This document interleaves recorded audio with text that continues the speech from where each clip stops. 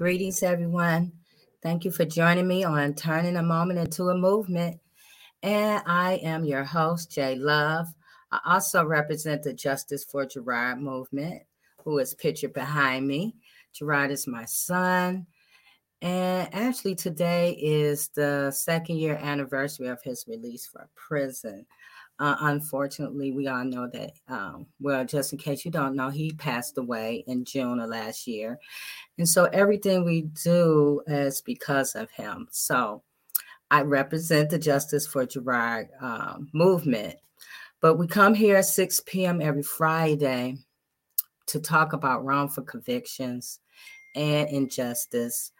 Our goal is to educate, bring resources so that people will have resources, and also to educate, but inspire and motivate you to join in our movement, not only this movement, but other movements, because the more we talk about things, the more we stand up, change can happen. We all have to get involved. It's up to us to make the change. So thank you for joining me today. I'm so glad you're here. And I want to, send a shout out to everyone that's watching on Facebook, everybody who's watching on YouTube, Twitter. Hello. Please take an opportunity right now to share. We're trying to build up our audience, and it takes all of us. So if you can share the YouTube, go to the Justice for Gerard movement on YouTube and subscribe. So anytime that we are coming on, you will always get a notification. So that I got that plug out. Thank you for joining us, and I will bring on the panel. So, hey, Revertia. You're muted.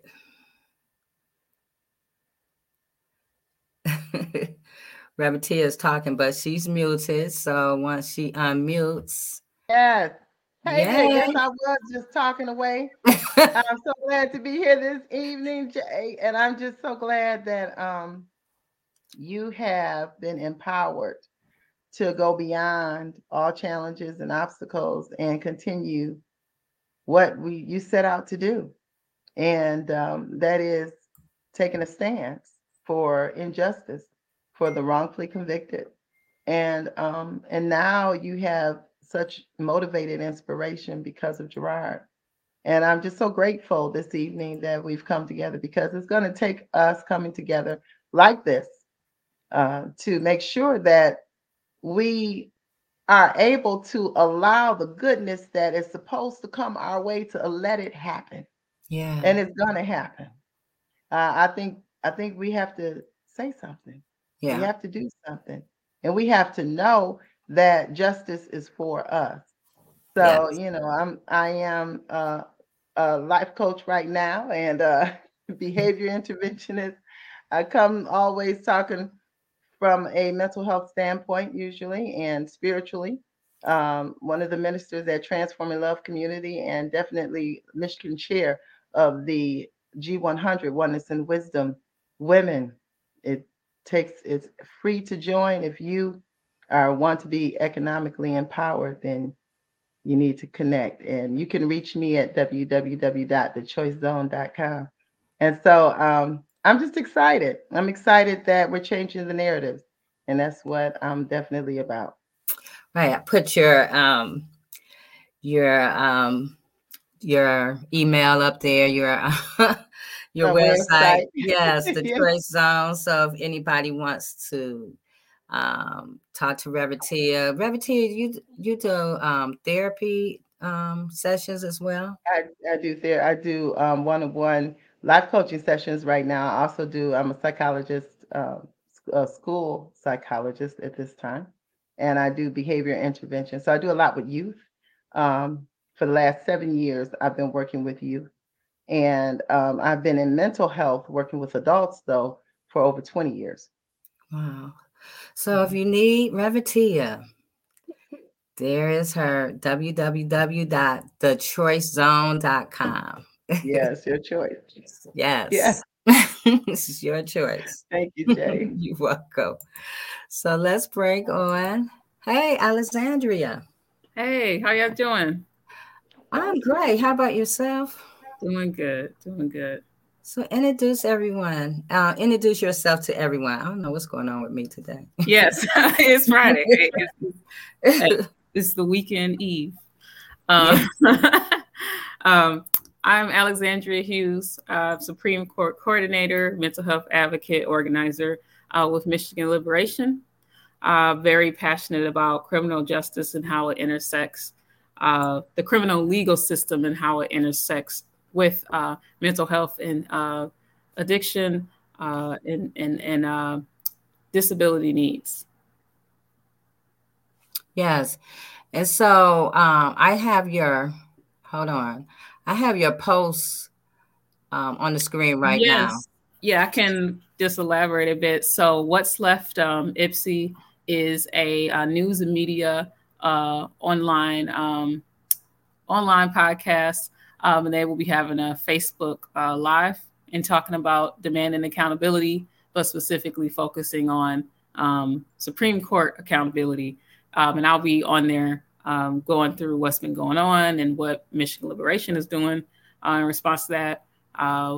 What's next for us regarding that, and specifically with what's next with Justice Bernstein, the whole situation, what we're thinking, and also a broader discussion. How do we hold justices accountable? This shined a big light on that. So yes. We'll be diving into that. So today's topic is very timely because, you're going to be doing that whole thing tomorrow. So awesomeness. So hi, Attorney Mac. Much love, ladies of power. Good to see y'all again. Look, Attorney Mac, everything is working. Well, you know what? It's because I'm on my cell phone. Now, the cell phone is the cheapest of all my electronics, and it's working the best. So I may need Michigan Liberation to bail my black behind out because I'm furious. I done spent all this money on all this and can't get a damn Zoom call or a StreamYard call in. Something is wrong. We got you. Okay. Alexandria, I'm counting on you, baby. I'm counting on you. I'm counting on you. But look here. You know what time it is, J Love. Another shameless plug. Dr. Hugo J. Mack is my name, attorney at law, the street lawyer, the people's lawyer. You understand?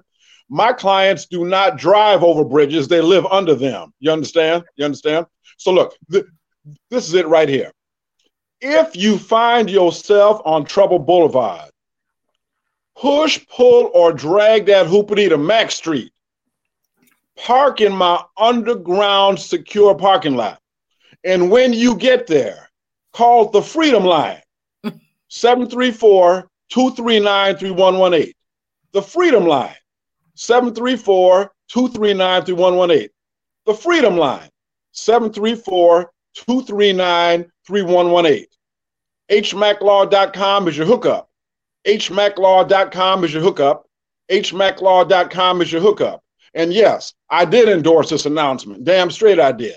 Finally, brought to you by the one true but unanointed king of Russia, Scotland, and Harlem. I love you. Now that's how you plug.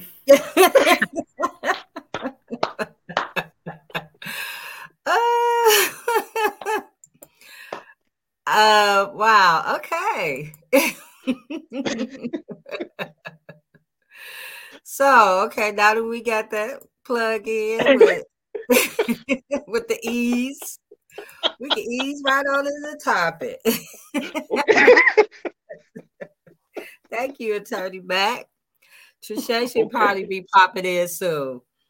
Okay. So we could get started. And we're gonna I'm gonna let Ravatia take it off. But our topic today is accountability is the key to healing. So Ravatia, I'm gonna let you go with it. Yeah, the one thing when it comes to Bernstein and the whole situation is sometimes I know with myself, I can get so upset, so angry that I forget about looking at the solution. And what do we really want to achieve? And so ironically, he was not willing to give a clerk a second chance. And here we are he's wanting and asking himself for a second chance. Now, I am looking at the patterns here of what happens in a cycle, to me, of unforgiveness. And I feel like saying like India.Arie, it's just my opinion. Mm-hmm. Ain't nothing that I'm saying is law. It's just a true reflection of a lifelong lesson I was here to share with y'all. So, anyway, I just believe that what we're witnessing is unforgiveness in the making. And we got to look at it in our own culture.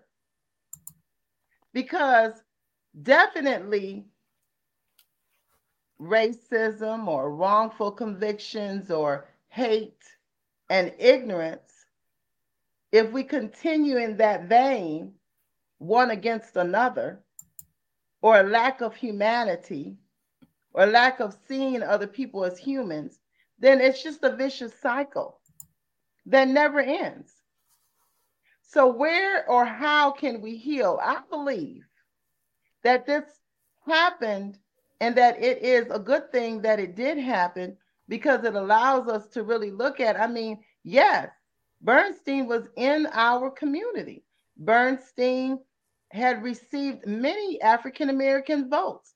Bernstein was side by side with Judge Bolden. And so that happened, and here we are. Mm-hmm. And we don't know how it initially got there, what made him decide to go after a clerk, all of these things. Why all of a sudden did his opinion, why was it so important all of a sudden? His opinion. And now he's looking for a second chance. And so we need to look at the cycle here.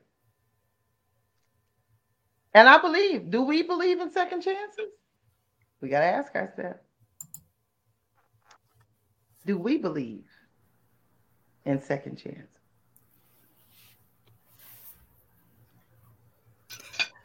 Well, I believe in second chances, third and fourth chances sometimes, you know. I think when we talk about accountability, we're talking about someone taking a sincere, honest acknowledgement of what the wrong they have done. So whatever wrong they have done, they're sincere about it, and their actions show as part of their words. I mean, it's easy to speak words, but your actions also show up. So when we're talking about accountability, and when you're showing your actions are showing up and your words are showing up, it opens the road to healing. Yeah. Because it shows you have a capacity to be human outside of what you did was wrong. Exactly. And you know what? The thing about it is that a lot of times we accept verbal apologies without any type of repentance, any type of turnaround. Mm-hmm. So repent means you turn around. Repent means you do something different, you know. And yes, I believe in forgiveness. Yeah, I do believe in forgiveness and cutting the connection of me to that situation or to a person so that it doesn't just eat me up. So I forgive. Now, I may not let you back in the same way. You know, and this is if you haven't done the work. If you haven't done the work. But here I'm looking at who's doing the work. How do we do the work? And then how if somebody does actually repent, then how do you allow that relationship to grow? Mm-hmm. I mean, many of us have, I believe, experienced where we did accept somebody's apology in relationships and allowed that relationship to grow.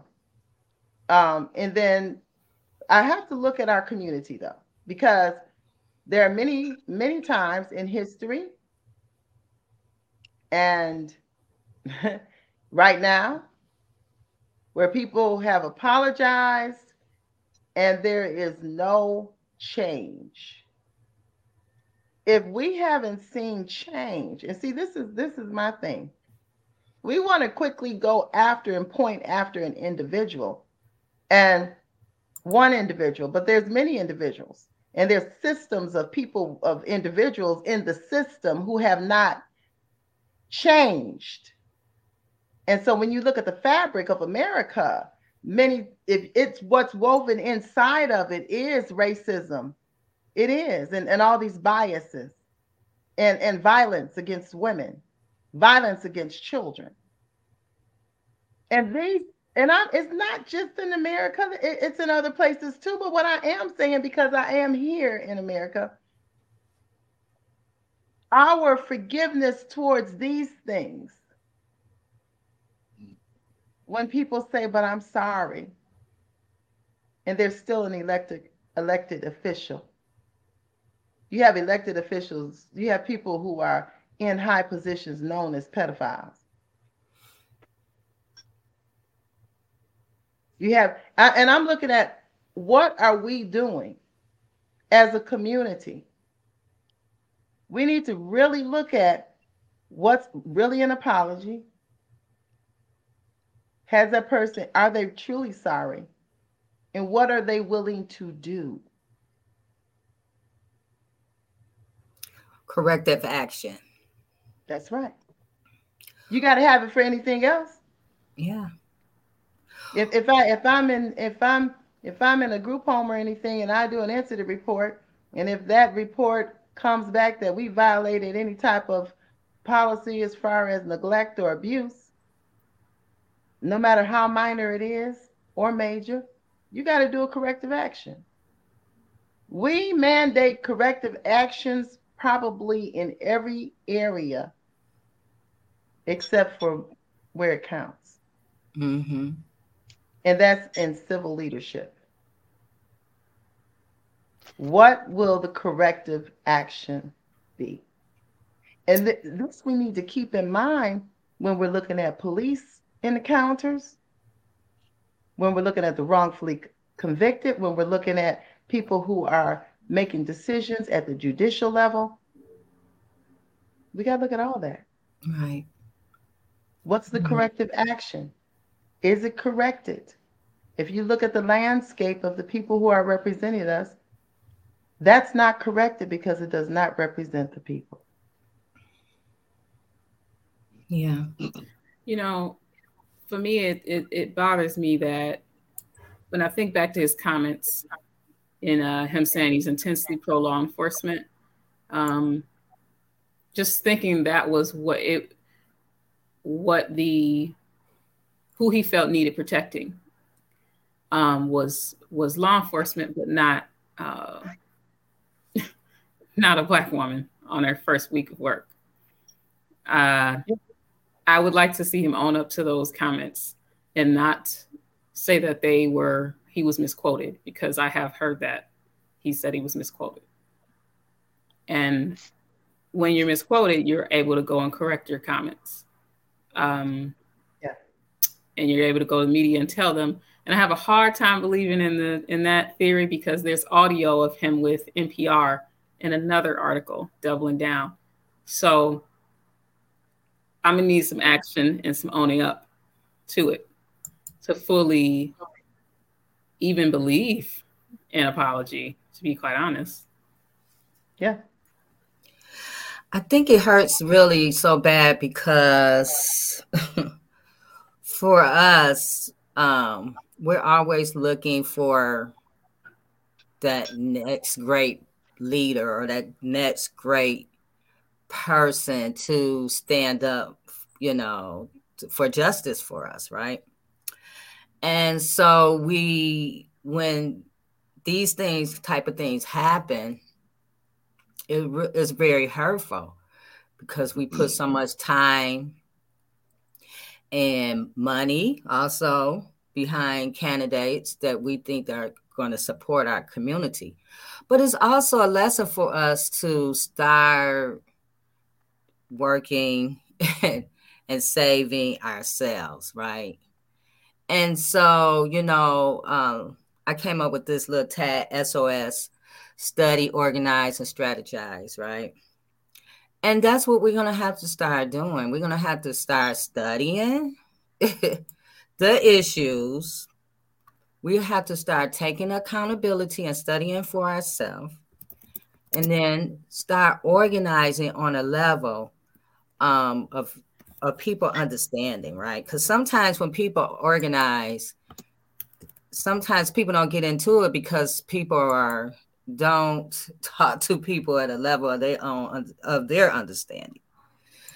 And then we have to come up with strategies, So we have to, that has to be our corrective action for us. We have to start doing our own work, because if we don't, if we continue to wait for somebody to save us, we're going to always be disappointed. We're going to always be heartbroken. We're going to always be angry. And what does that get us? Nothing in the end.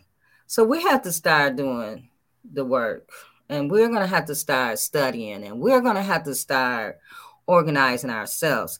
And it starts like right in your house, like you, and then you reach out to a family member or some friends and your little community, right? If we start in our own little community, we can make change happen just by just working in our own communities. And then we all gather together. So, and we just keep on moving until we're big enough to make those moves. But we can't just keep waiting and being upset and mad because people say things that hurt our feelings, because guess what? They've been saying stuff that hurt our feelings for so long. It's just become normalized. And so we just go on to the next thing because, but we have to start making moves ourselves. Attorney Hugo Mack. Well, different things I want to say. First of all, in terms of Justice Bernstein, one good thing that has resulted from this is a seed has been planted in his consciousness, whether he admits it or not. There's a guy by the name, I believe his name is Morris Deeds, and he's the founder of the Southern Poverty Law Center. And I saw a documentary with him where he said he grew up, the N-word was part of his regular vocabulary. It was part of his regular vocabulary. And I can't remember what he said, but something happened in his life to make him realize the humanity of the people that he was talking so much about. And now that man has got regular death threats by the Ku Klux Klan and skinheads and suing the Klan. I'm sure you've heard about the Southern Poverty Law Center, okay? And is now on the forefront of fighting the fight for humanity for all of us. There's a man by the name of Lincoln that we hail as the great emancipator. The truth about him is he grew up with the N-word quite often, even as president. And the Civil War, his whole thing was to preserve the Union. He was willing to let the black folks go under if there was some way to preserve the Union. And the Emancipation Proclamation, as we celebrated, 100 and some years, 150 years, or whatever that is, since that, was never intended to free slaves, or just freeing slaves in slaveholding states. But yet what I'm saying is Lincoln finally got to the point of, in the end of his life, realized, you know what? I've got to start trying to acknowledge the humanity of the people that I've been downtrodden all this time. There was another man by the name of Lyndon Johnson, a senator from Texas, an avowed racist. But something happened in his evolution, in his evolutionary spirit. When he became president, he became one of the most progressive presidents in terms of black people that we have ever had. Okay. So what I'm saying is with Mr. Bernstein, when he talks about the no second chances, with all due respect, Mr. Bernstein, I hope you're listening. The fact that I voted for you, a blind man who cannot look out and see people that are litigating, you all know about body language, okay? All of you know about that. And you can read a lot about a person with their body language, despite the words that are coming out of their mouth. Mr. Bernstein can't do that. If somebody's arguing my case in front of him, he can't see my body language. He may be able to hear me. He may be able to have somebody help him write an opinion, but he can't see me. So I gave him a chance when I voted for him. A man that doesn't have any sight, I gave him a chance. So my hope for Mr. Bernstein in his spirit is that this seed grows where he learns from this, and I believe everybody is capable of redemption. Everybody. Okay. So, that is my prayer and belief for him. And I respect that the Sister Kara has maybe a little more affirmatively, what have you, but I'm still not satisfied with her either. I'm not. And I'm just not. I'm not. I don't think she said anything forcefully enough. So, where there was a definite exclamation mark next to her name before this, there's still a question mark for me. So, we'll see what seed in her humanity has grown because of this. And by the way, they need to be beating the bushes to have that man come back to be a clerk, to me, and Bernstein ought to be the main one beating those bushes. And I don't see him doing that. Yeah, I think this is the whole thing is ironic because the second chance you wasn't willing to wasn't open to give. It's not a second chance necessary for you. And so I think this is a great lesson. I also think that this will also, in the end, humanize. Because, sometimes people, because of how they're raised and, their upbringing, they don't understand the human element of what's going on in this justice system. I am sorry. Right. They do not understand because they're so far removed from it, right? That's right. So when you're so far removed from it, you don't even know how your words can hurt and stab, that can really hurt people. So I think that this is a great opportunity for healing. And I think this is also a great opportunity for his healing as well. And people who work with him, because now you see, when we talk about formerly incarcerated and people coming home, and now you kind of see how they feel really right now, because Mr. Martel was, really treated real bad, in this whole situation. He's more the victim of it as well, because he was placed in a position for all this light to be shined on him, and all he wanted to do is do a great job. I think one thing I think is important for people to realize, and especially Black people, Indigenous, Native American people, heal on your own time, at your own pace. It doesn't have to be immediate, and you don't have to be accepting of that, I don't know, that apology or that person trying to be redeemed. Like, you don't have to immediately accept that. You get to take your time to heal.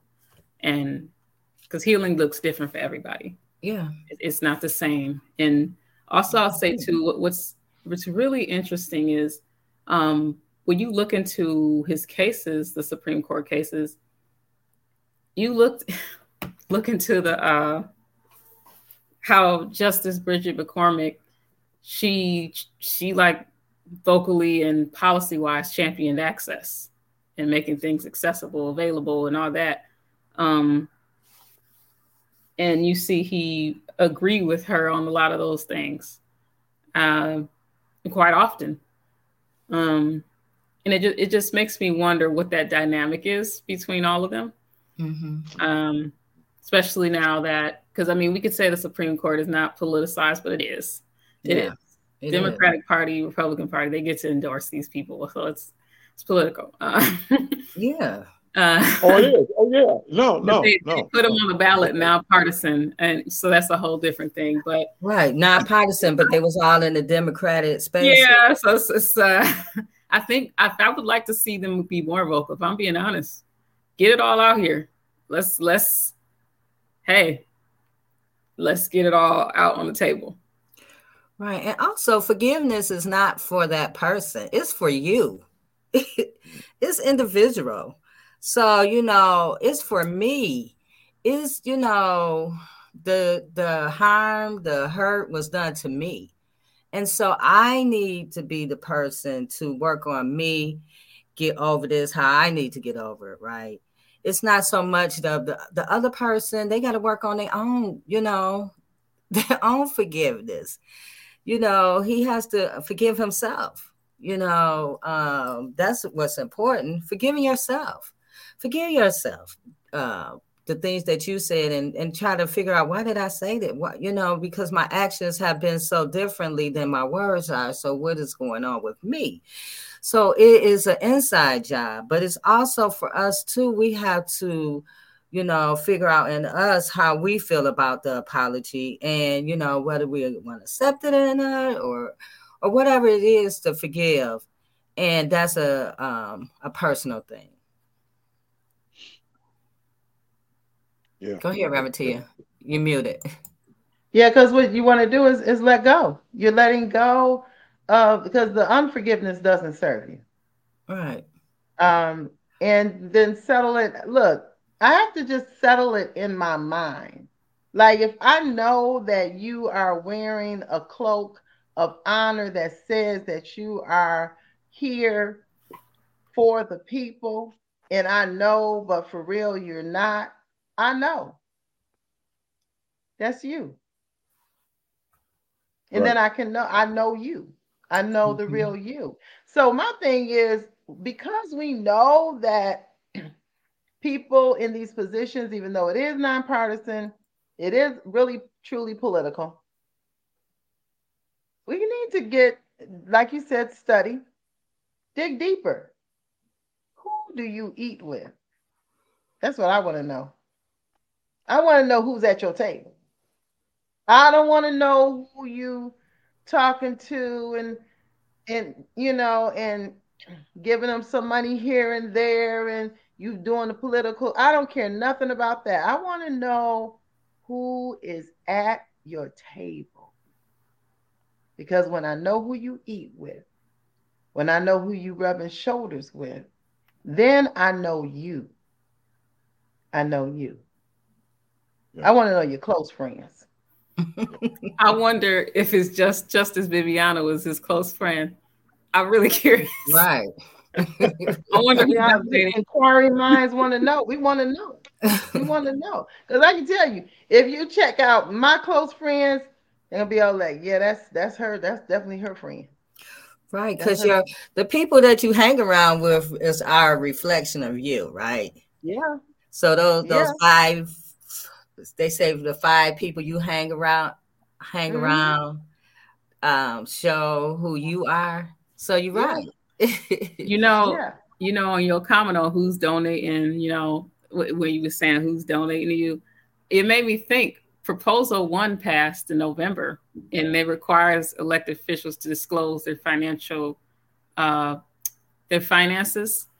So that information can be found, y'all. Just wanted to add that little tidbit for the audience members. It's time.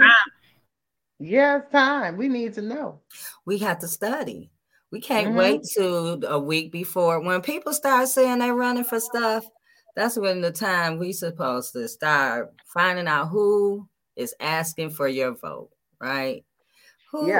Because your vote is like gold. You just can't give it to everybody. And it's your voice, right?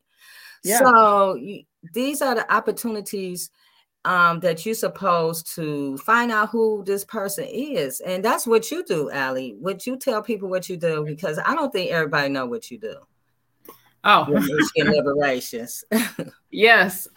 So at Michigan Liberation, a few things. So mainly focusing on election cycles, getting the word out, the research I find on what's on the ballot. Also, and I should probably have plugged my email too. No. Alexandria at miliberation.org. Alexandria at miliberation.org. But yeah, so like knowing about the proposals that's on the ballot, proposal 1, 2, and 3, educating community members on that, going to churches, having them conversations about how this is impacting their communities. I was recently in Detroit doing that. What was that? Was that Church of Messiah? But I met some people with Southfield, My Brother's Keeper, that were there. And we ended up just getting into it because it's the youth. My Brother's Keeper is young people. So that was an opportunity. But even about the Supreme Court, because it's uncharted waters for a lot of people. They don't understand how it impacts them, the Michigan Supreme Court. And it's one of the only states to let you vote to have justices there. A lot of states only appoint them, or you can't even vote at all, and it's just decided by higher power. So it's not every state that gets that opportunity. So this is the chance of our opportunity to take advantage of that. And then contact them. Like, you tell people that you out here knocking on doors. Yes. Yes. So also canvassing. So we also do canvassing to bring awareness to these issues. So if something bad on the ballot in Detroit, so building a new jail or building a new prison, also reproductive rights, that was on the ballot in November. All the people on the run for election, we knocked over 100,000 doors. I know in Detroit, sent over 1 million text messages at our voter text parties. And that's why this is so, it hurts a little more too with Bernstein, because we know so many community members committed to that, and we're telling people to vote here, do this, vote for Bernstein, and then this happens. So yeah, that's a big reason why our next step is to hear from community, hear from those canvassers who did that work. But yeah, that's how you get the word out. You got to change those minds, educate people, go door to door. Yeah, yes, the neighborhood. Right. Study, educate. Like, that's important, because you can't get anything done if you don't have an idea of what you're talking about. Even as we advocate for wrongful convictions, when I started advocating for my son, I started researching everything about wrongful convictions, even to the history of how it started. When slavery ended, how all these, Black people were just really just pulled off the streets because, slavery ended. They had no land, no food, no nothing. And people was and they started convicting them, right? Mm-hmm. They made up laws and started convicting people. And so that was the birthplace of wrongful convictions. That's where it was birthed, right? And so for all these years, we're talking about it. And so we're advocating for our loved ones. And you got to know this stuff, because sometimes, it's more than just telling your story. It's more than just, telling people about what happened to your loved one. You have to go back in and educate people and let them know how this happens. How eyewitness misidentification is the number one reason why most people are wrongly convicted, So studying and understanding what's going on is the key to moving forward. Go ahead, Attorney Matt. Well, one thing I wanted to say is with what Sister Alexandra was saying is that what I hope, and Bernstein, she's absolutely right. What a disappointment. What a disappointment, However, we proved that we can make a difference. We flipped the Michigan legislature, I think the first time in, what is it? Was that 50 years or something like that, where they have that kind of control. And now I've heard one of the state representatives, Felicia Graybick, heard her on public radio out of EMU, and she said that she's introducing a bill now that will eliminate the old statute, the anti-abortion statute. Okay, so in other words, there's still an anti-abortion law on the books, all right, but it was nullified by the vote of the people last year.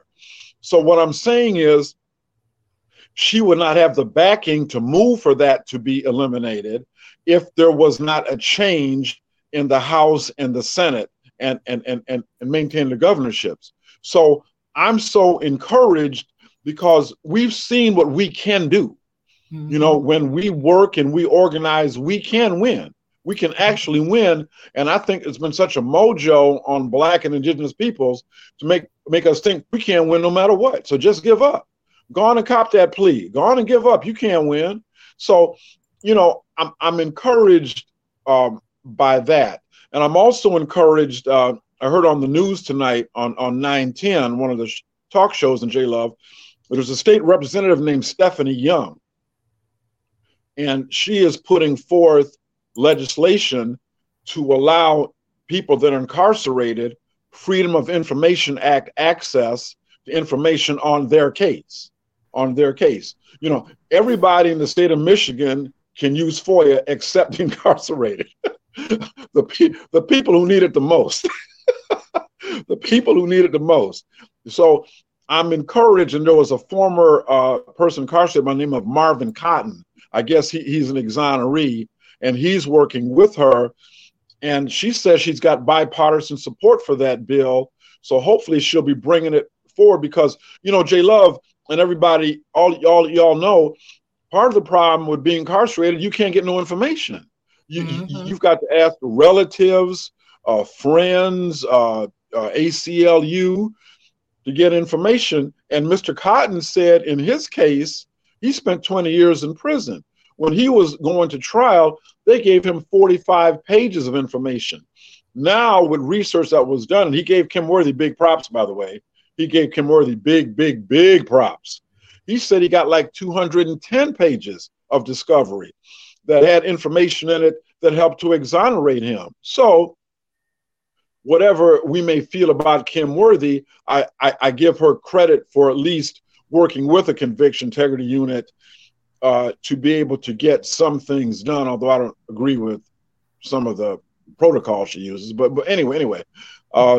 So, that may be somebody for a future show, Representative Stephanie Young, J-Love, because I'm so pleased that she's putting out legislation, in front of the legislature. Yeah, I'll try to get her on here. I know I talked to Marvin. I went to the book signing, and he said he wants to come on. So we'll welcome him on. I just when you said Kim Worthy, it took me back. No, I had to control my face. So many stories. And anywho, I was gonna say, so Erica Geist is another senator that would be good to contact. Mm-hmm. She, before this George Floyd happened, before that, she's consistently passed policies to change the legal system, and not just light ones. She's been pushing aggressively, and I always appreciated that with her, especially being a senator and everything. I was also going to say, I think we need to start to look into our county commission as well, commissioners. That is often an area I find, I know I miss and I'm learning more about, but the funding they control. And even on a point of things with the prosecutor. Mm-hmm. Like I know with the Oakland County, for example, there's like the youth mental health court now. But other things that Oakland County prosecutor has gotten, but she had to go to the county commission to get it approved. The Oakland County Sheriff's Office, the funding they get so much because Oakland County Commission and majority votes for them to get that funding. So, and I've talked to some of them who are in favor of giving funding to mental health. It just needs to be people to start to make this case. But yeah, I was definitely Wayne County, Oakland, whatever area you're in, start attending those meetings because people don't really attend them enough. And when they start to see it, it makes impact and they start to listen. Right. We can't wait for people to bring us the information. We got to go get it. You know, we had all these years on Zoom, that their meetings was held on Zoom and stuff. And so we had to get it. Why are Detroit lawyers also performing as assistant Wayne County prosecutors? Attorney Matt. Well, the thing of it is that they can contract with anybody. I mean, for example, in Pittsfield Township is a township in Washtenaw County. Mm-hmm. Now they hire a private law firm to handle their criminal and traffic matters.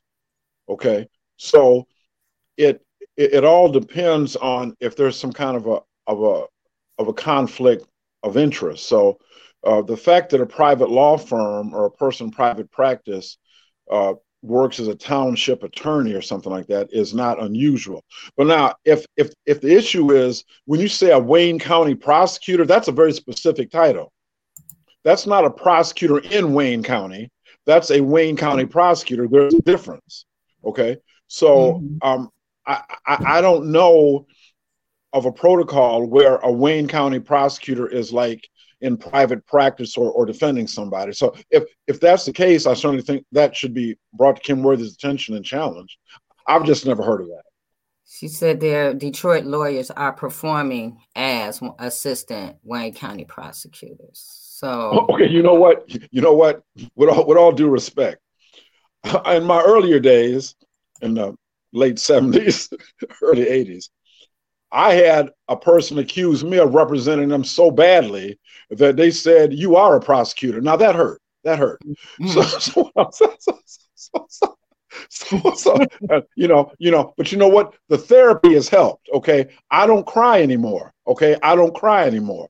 So what I'm saying is, I don't know how she means that. If she means that pejoratively, that the lawyer that represented her or her people was so damn bad, he was acting, or she was acting as a Wayne County prosecutor. They might be contracting, like you said, Attorney Matt. They could be possibly contracting because I have heard her say on different occasions how they didn't have enough staff. I don't know. Yeah. Can you deputize a lawyer to be a prosecutor? As long as there's not a conflict of interest, right. You know. I mean, I'm not going to prosecute one of my former clients unless, of course, I didn't get paid. So Karen said they are.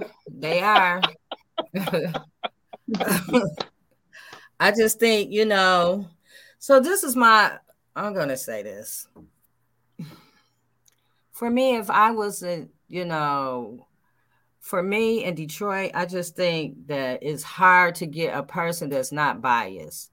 And when I say not biased, because everybody has a relationship with everybody went to school with everybody. And so it's hard to find a person who would say, hey, this is not my friend, or I've been around this person, or I grew up with this, especially when it comes to Kim Worthy. You rarely find a person who says, that she's not doing a good job because they're friends or whatever. Well, I'm talking about in the professional arena of lawyers and stuff. So it's just hard. So I believe that this probably can happen, that they're like pulling people to be, prosecutors because they're short and stuff. So that's just my opinion. You know what? What you say takes me back to the Supreme Court conversation, actually, because yes, what you're saying is valid. You're not supposed to be, because when you think Supreme Court impartial, you're not supposed to be biased and shield, like you're not supposed to favor them, or you're supposed to be neutral. So like, I was thinking with this Supreme Court stuff, a lot of people it's community accountability. We're talking about us holding them accountable, us being in charge of forgiveness, us redeeming them, us, which is what it should be for all levels. And that sounds like what you're talking about. So that's completely true. And that, honestly, I think that can happen. Our legal system and how our government is structured, because it's been here so long, we commonly think we're supposed to think within confines of it. But when you think about it, there's something called participatory budgeting, where community decides where funding goes to, if funding is needed for that, or if that is needed at all. And when budget season happens for any city, every city has a budget season. That is something you could bring up to your city council, or if it's a commission in your city, that instead of a council. And that is a conversation you can have. That's when I was just talking to some people in Detroit that were talking about mental health and what happened to Porter Burks. That same thing, and just starting to do that education to community members on how this is actually not safety, but this is what you could have. So it's possible, and it has been done in some places. I'm looking at Beulah's comment, and she says, ever since year 2014 water shutoff, been trying to hire one attorney to file charges on the water department. All of them attorneys demanded $60,000. And that's another thing we can just talk about, the injustice of that. How do people get injustice when they can't even afford an attorney? $60,000? God. We're talking about people who can't even pay a parking ticket, and you want $60,000. Scary. Can't afford like to defend yourself. Like, that's a sad reality. That is a sad reality. Go ahead, Tony Matt. Look, don't y'all put this off on me.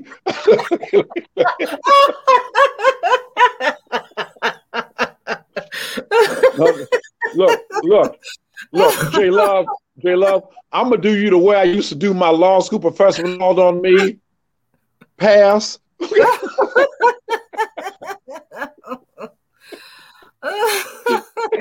No,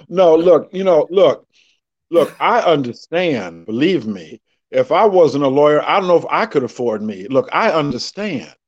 But, the reality of it is, when you're suing like a city or even a township, and certainly the state or the federal government, you got to remember, you're fighting against your own money. Okay? Yeah. Because it's your tax dollars that are funding the Detroit City Legal Department. It's your tax dollars that are paying for those insurance premiums to protect the city from these rogue police officers. So, and then you're dealing with immunity too. You got to fight immunity too in terms of these lawsuits. So, I mean, I don't believe in exorbitant fees, but it's something where you've got to have some kind of backing, or some kind of a national organization, or some kind of a GoFundMe or something to be able to back you up, because otherwise it's next to impossible. I mean, it is. And I understand the dynamic completely. I don't have an answer, but I totally understand. Yeah. I know with that, even in Gerard's case, every little piece of paper costs, and some of the prices are ridiculous. And some of it, I think, is a deterrent too. You tell someone, you want to file, and they want to say, okay, that's $2,500. If you don't have $2,500, that's a deterrent, from that case being filed. And they know what they're doing. It's all, at the end of the day, is using poverty and, and neglect, against poor people. So this is why we have a hard time winning, because every little dot costs $1 when you're trying to get to justice. That's right. That's right. I'll say too, I'd like to see more people focus on petitions, like for ballot initiatives. I was reading how Colorado, all students in all the schools in Colorado have free lunch now, because that was placed on the ballot, and 55% of voters approved of it. And how it works is that it's like a percentage of the richest people in Colorado are taxed a certain amount, and then that money is used to give free lunch to those in school, which makes sense. I mean, because they aren't really taxed anyway. Think about it. No, no, that's right. That's right. But that can be, you could be petition, get signatures like they did for Prop 3 for the reproductive rights ballot initiative. Same thing. Get those signatures, send it off to the board of canvassers, certify it. Supreme Court signs off on it. But that's something people can take up anytime, any election cycle. We can do something. That's what I'm saying, y'all. And taking action for vulnerable, so that they can be open and genuine too, from each level. Show me where the money's going. Where our dollar is really going. How is it really benefiting the community? And I think if we would hold them accountable for all areas, including the financial, it's sad when you leave outside of inner city schools to smaller community schools who have allotted more dollars per child for education. And you see, the comparison is visible, and the support for children is visible. Mm-hmm. And you have children that it's all inclusive, because they don't want to label their children. Mm-hmm. And yet they have all the support. They have teams of mental health support in these places. And yet in our own communities, we don't, and there's still stigma regarding mental health and the support needed for youth and for adults. So I'm looking at, how do we hold them accountable for not only everything that they do outwardly, police, justice system, but where's the money going? How is it helping us as a community? Out of all the money, all the taxes and everything, what do we get?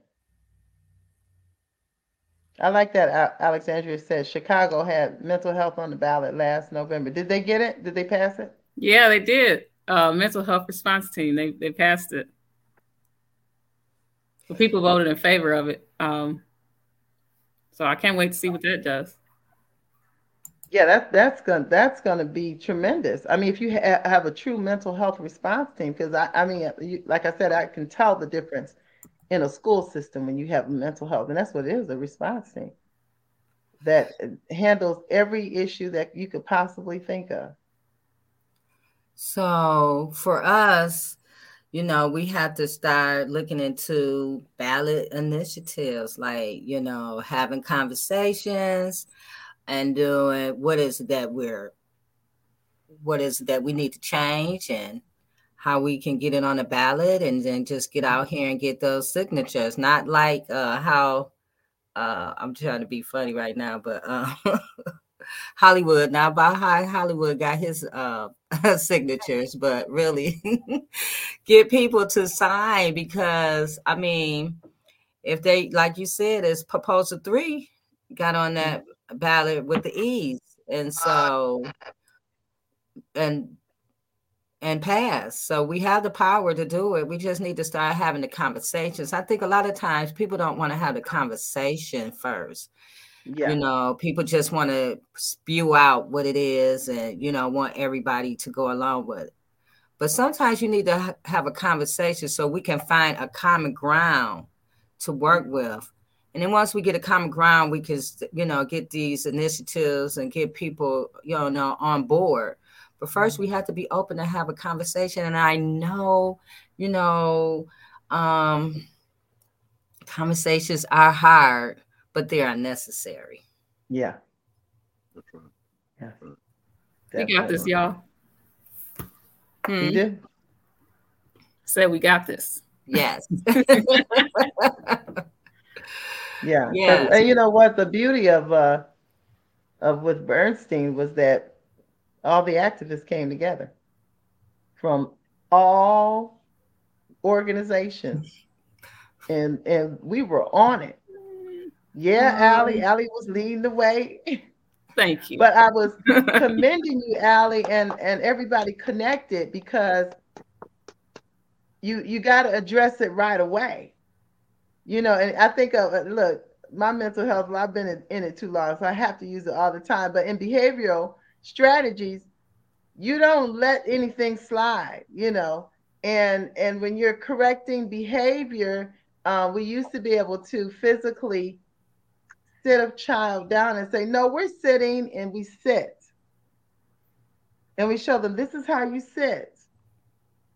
And then they get rewarded for how long they sit doing certain activities.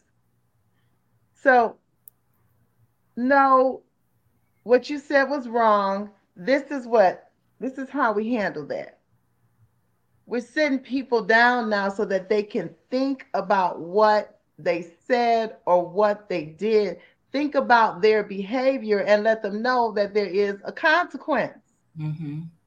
And this is why I commend the community when it happened. Was like, we came together and said, oh, no, not this time. People, and it's important, especially for women too.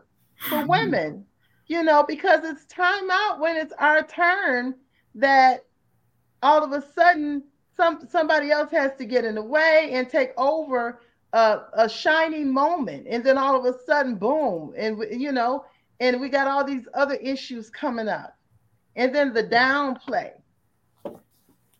And I could go on and on about that, so I'm not going to go too much further. But you know what I'm saying, Allie? Go ahead. I was going to say, I ain't going to lie, the Black woman in me, when I saw that, I was like, that Bernstein thing, I said, oh, no, we're not doing this. Not today. It's like, no, I said, we send y'all this, get my people the info, then get to the streets and figure this out. Yeah, and it was powerful because we all were all together, collected, one mind, different organizations, different missions. But for this one thing, we said no. And we can do that for everything that is an injustice to humanity. And that's what I said, the positive. We had so many positives come from that. And Allie and everybody who I know that are listening right now, you guys rock. That's true. And guess what? That's the pathway to healing, right? When you take action, take responsibility for your actions, holding people accountable for their actions. That's how we heal. It's uncomfortable. Sometimes it don't feel good. It don't even look good. But that's the only way that you can get to a place of healing, is by taking actions, not by just sitting by thinking, oh, well, it's going to blow over. It's going to be, they always say that always happened, blah, blah, blah. No, it's showing up and taking action. That's right. Healing. Go ahead, Attorney Matt. I don't know if you know about it, but Survivor Speaks is having a Zoom seminar with Representative boy, you know what? Any other time I know that man's name right off the top of it. Yeah, Yusuf Rabi. Mm-hmm. And he's proposing legislation, y'all, around the I word. It's not the N word, it's the I word, okay? And so that's what I started calling it, the I word. And so I'm so happy. And once again, I just got to co-sign what Allie and Reverend Tia and UJ Love was saying. We can make a difference. If that state house and the Senate had not flipped, none of this discussion would mean anything. All right. Now they're going to address the right not to work law in Michigan. Okay. Hopefully they'll address the issue of FOIA with legislation. Hopefully they're going to address the immunity issue, which is why I encourage everybody. It's at 1:00. You can get on the Survivor Speak Facebook, I believe, and get the linkage and hook up. Oh, okay, wonderful. So, there we go. So see, you know what, J Love? This is why I love you, J Love. Yes. You know what? Hey, y'all, thing of it is, if J Love was an airplane, she could fly herself.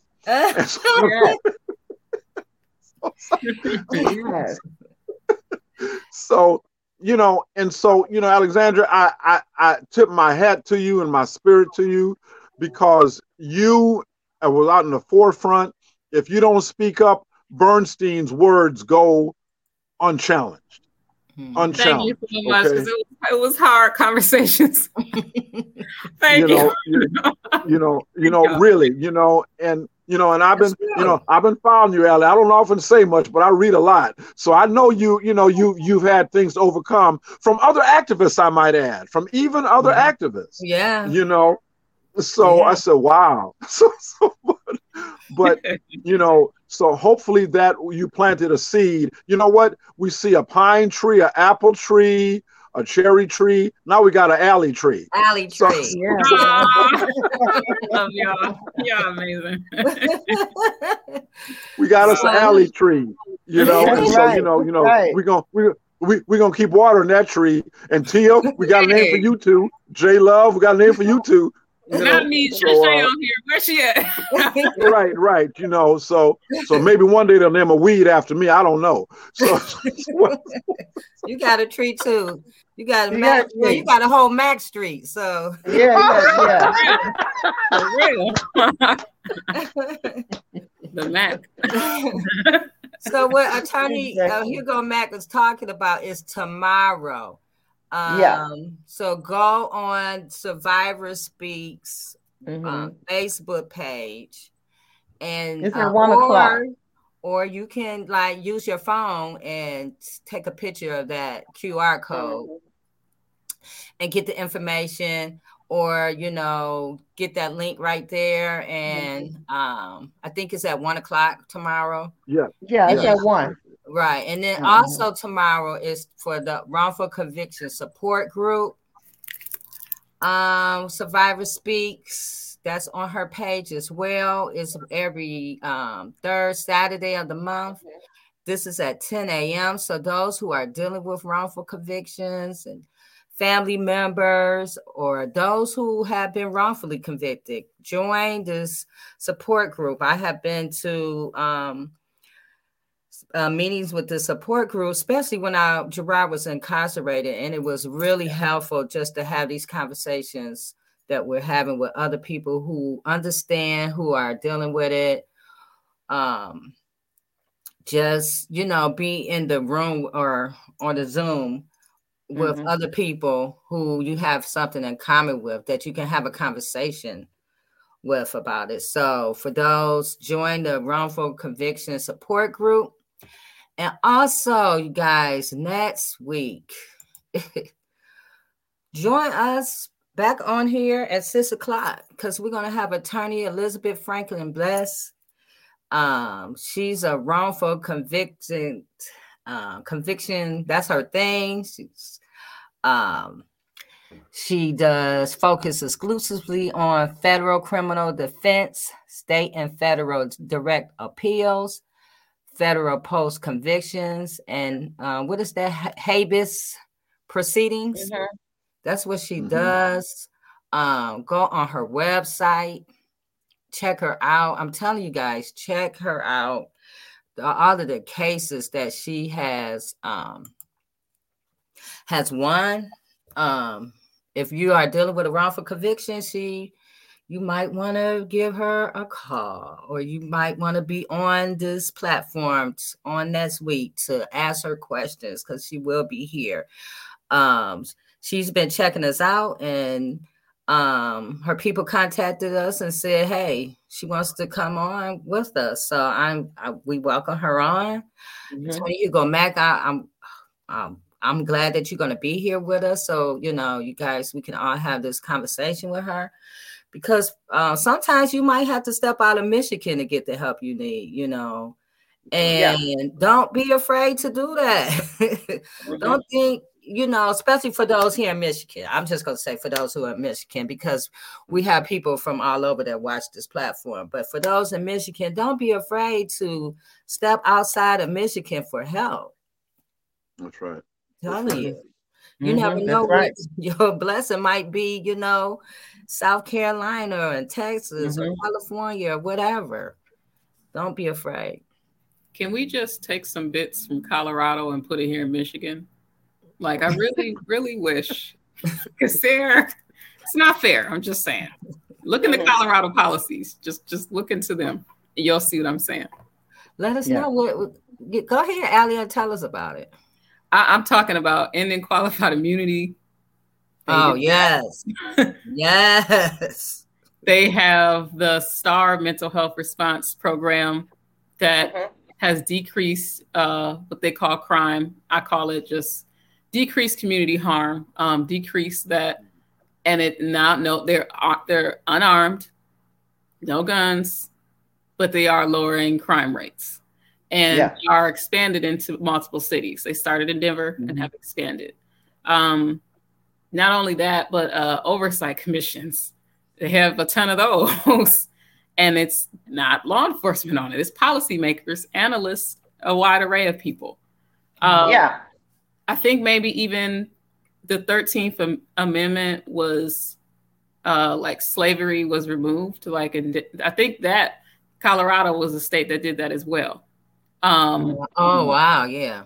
And that's huge steps. There's actually like 4 states, I think, that also did it. There's multiple, but it's. I take it we're not one of those states right now. No, we're not. No. No.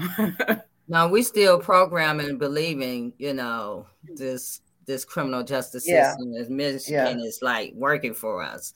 But we have to reprogram ourselves to believe there's other ways, and Colorado is leading the way. They are. And Allie, you know what? I got to let y'all know, I love the linguistics that has just happened. And we got to be careful of the language that we use. I love it, Allie. You said decrease in crime, but you said, I say a decrease in community and harm. And harming the community. So if we can change the language to what is real, because it is more of harming the community than it is a decrease in crime. It just depends on what your definition of crime is. And the definition of crime has to be more than a person of color. Yes, it's a social construct. Crime, social construct. It changes depending on where you are. Yes. Jamie, I see you. I want to put that right back up so you can see it again. Attorney Elizabeth Franklin Best. It's at www.elizabethfranklinbest.com. So, yeah. So you got that on your website, on our website, on the... It will be on the Justice. It is on the Justice for Gerard page. I did a write-up about her, so you can check it out. This flyer will be on there as well. Good. Probably this evening. It would be on my pages, Instagram, probably as well as Facebook. So just mark it on your calendar. Make sure you're here next week, because this is going to be a great conversation about wrongful convictions. And all the things that she does. You're welcome, Jamie. So, Attorney Mack, what would you like to leave us with? Well, first of all, God bless you, sisters, you women of God. God bless you, and it's uplifting for me, because I tell you, when I go into that arena, it can be a lonely place. It can really be a lonely place, when I'm looking at people that I know have already tried and convicted my client before a word is said. Okay. Mm-hmm. You know, but when I see people like y'all out here fighting a good fight and swinging for the fences, it encourages me to keep swinging for the fences, you know. And one thing, you know, I'm too damn old to hold my tongue in court. Okay. So, you know, the older I get, the bolder I get. I don't know how long before they kick me out. But in terms of confronting judges, you know, on implicit bias, you know, even in bias, the objections, I mean, it's horrible. It's horrible, you know, and overcoming the presumption. So I want to leave you with this. Never give up hope and never give up joy, because the joy of the Lord truly is your strength, okay? We as human beings, we're not designed to take this pressure on ourselves. It will crush us. So we've got to have the Spirit above us, the Holy Spirit, the Divine Spirit, to keep encouraging us and strengthening us. That is how we win. And I'm going to admonish Black people. Stop letting other people control the narrative. Stop letting people ask you, well, you know, Blacks only 12% of the population, but how come they like 50% of the jails? I've got an answer for that. Because they're like 90% of the unjust arrest, 90% of the cultural bias, 90% of the overcharging. That's why if you started focusing on other communities, you know, and, you know, white collar crimes, you would see the Department of Corrections get markedly lighter, okay?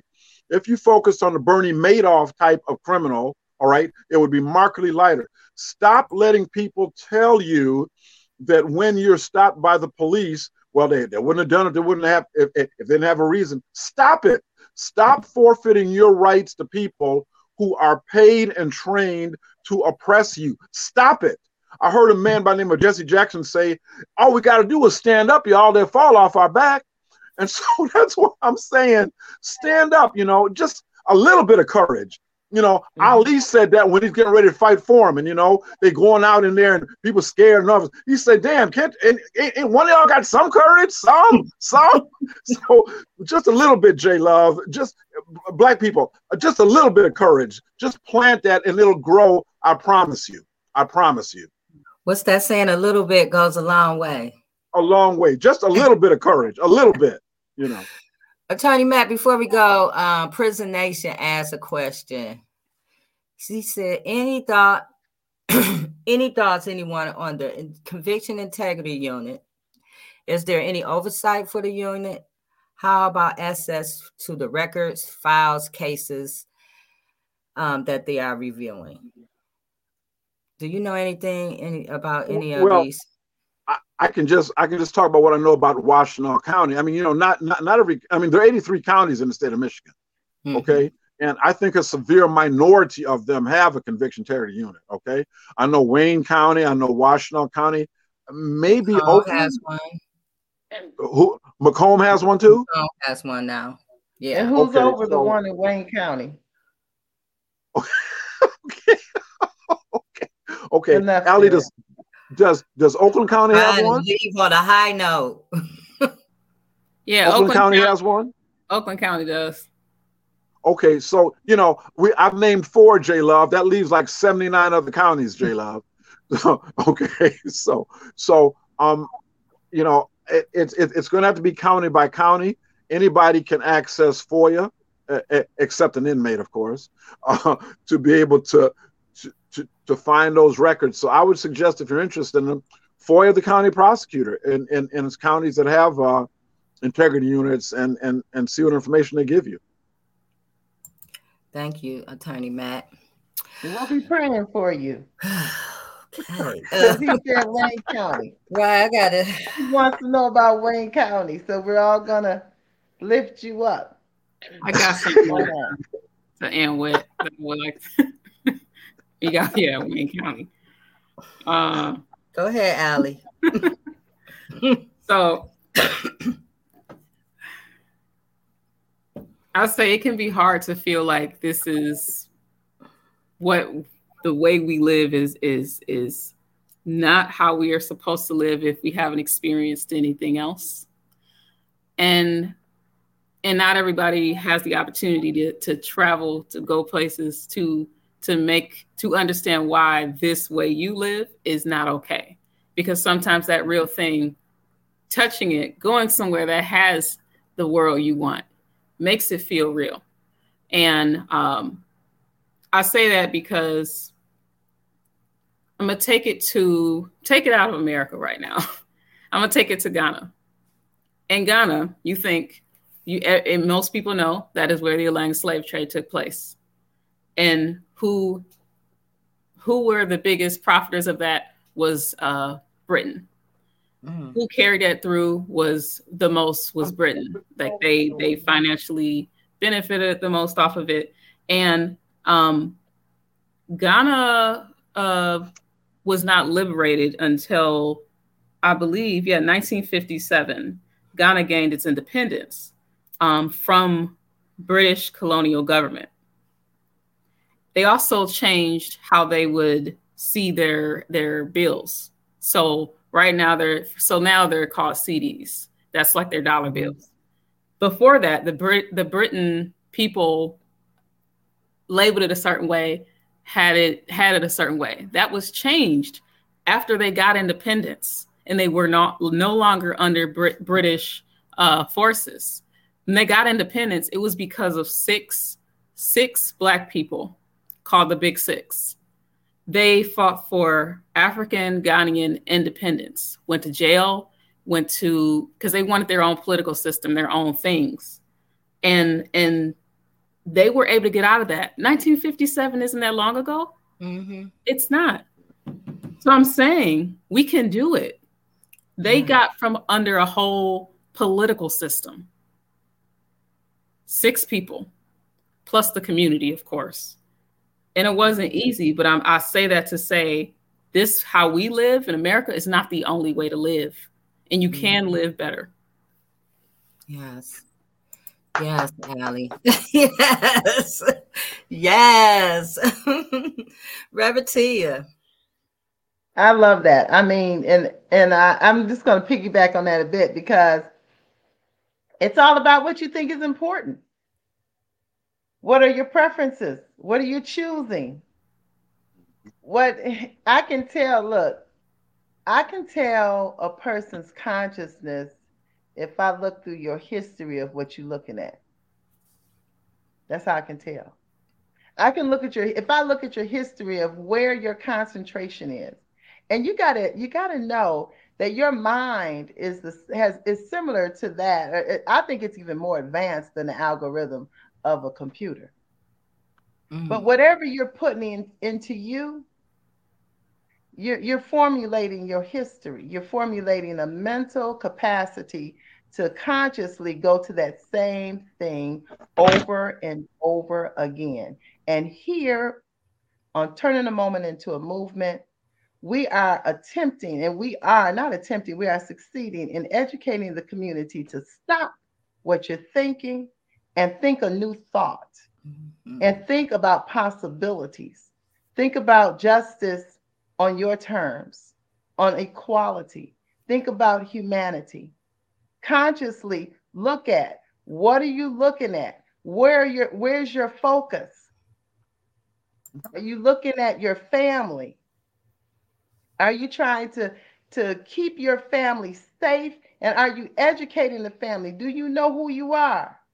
And while you're studying about these elected officials, study about your history, study about your own strength, study about who you are, and empower yourself. And know that there is nothing that is impossible to those who believe. Yeah. So believe something and take your life back, like we say all the time at TLC. Yeah. Yes. We can do it. Thank you, guys. We can do it. I'll see you guys next week. Thank you for joining us. I want to also put up our motto we say every week. It's our duty to fight for our freedoms. It's our duty to win. We must love and support one another. We have nothing to lose but our change. See you guys next Friday. Turning a moment into a movement. Good night. Good night. God bless everybody.